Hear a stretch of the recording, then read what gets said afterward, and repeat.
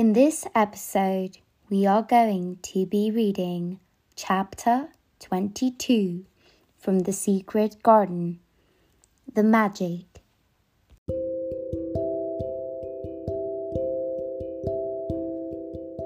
Chapter 22, The Magic. Everything that happened in the garden seemed magical. The plants grew, the seeds took root, and the children changed for the better. Ben would talk to them about gardening and about Colin's mother. She loved plants that could almost touch the sky. She said the blue sky always looked so joyful, he shared. One day, Colin told Mary, Dickon and Ben to stand in a row. "I'm going to try a scientific experiment," he announced grandly.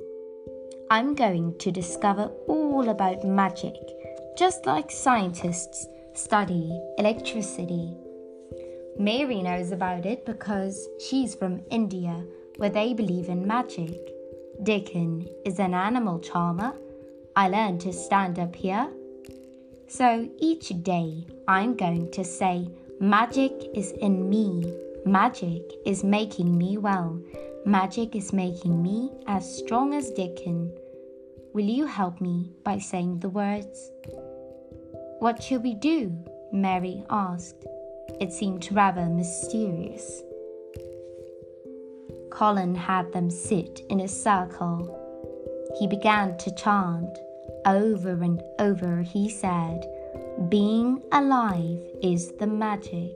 Being strong is the magic. The magic is in me. It's in all of us." After some time, Colin announced, "Now I'm going to walk around the garden."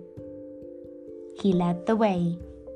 Dickon walked on one side and Mary on the other, followed by Ben, the squirrels, the fox, and the lamb.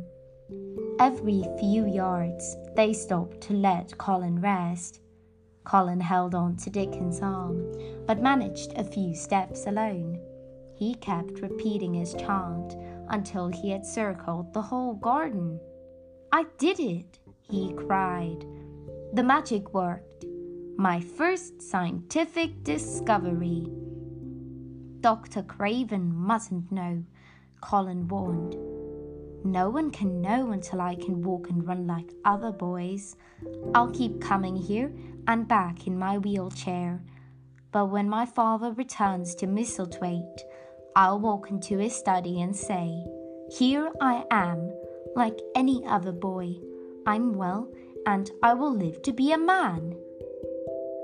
"He won't believe his eyes," Mary said happily. "After my experiment is over," Colin told them, "I'm going to become an athlete." Ben almost jumped up with excitement. "We'll teach you to box.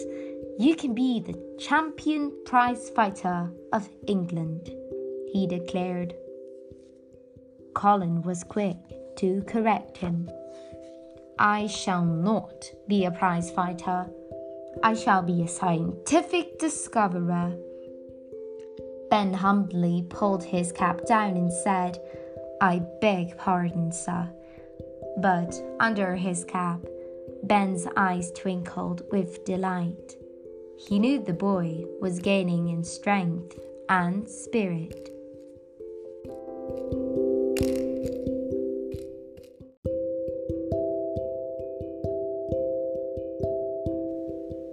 Sadly, all good things must come to an end, so I bid you good night.